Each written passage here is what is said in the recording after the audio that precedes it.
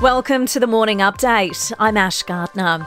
Victorians are waking to new freedoms with restrictions easing overnight. Unvaccinated customers are allowed back into non-essential retail settings. Vaccine certificates are no longer needed for real estate inspections, auctions, weddings and funerals. The mask mandate has been scrapped for weddings and funerals. They still need to be worn in retail settings though. The new pandemic orders came into effect at midnight when the state of emergency ended. The changes come as hundreds await test results after spending time at two Melbourne bars visited by a positive Omicron COVID case.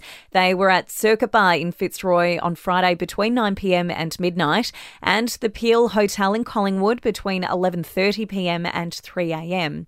New South Wales residents are being told to take responsibility in the fight against COVID, with modelling suggesting that Omicron will send numbers skyrocketing.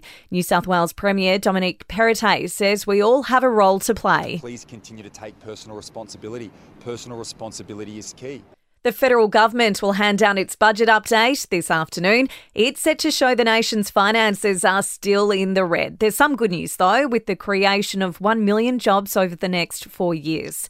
Telstra has been hit with a $2.5 million fine for breaching customer privacy. It's the largest ever penalty imposed by the media regulator, which found the telco allowed customers' numbers to be published in public phone directories.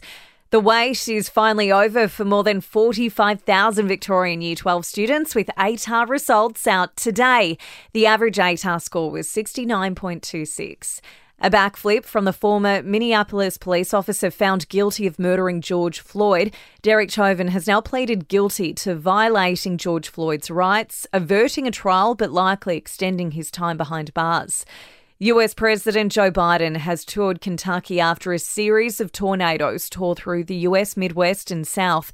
The death toll in Kentucky alone is 74, including 12 children, with that figure expected to rise. To sport, a century from Glenn Maxwell wasn't enough to help the Melbourne Stars to victory over the Sydney Sixers in last night's Big Bash clash. The Sixers won by 7 wickets with 2 balls to spare. A selection shock from England ahead of the second Ashes test beginning in Adelaide today. Mark Wood has been left out of the 12-man squad, while David Warner has been cleared to play. And in AFL, Dyson Heppell has been named Bomber skipper for a 6th season. In entertainment news, Ben Affleck has opened up about his drinking issues during an interview with Howard Stern.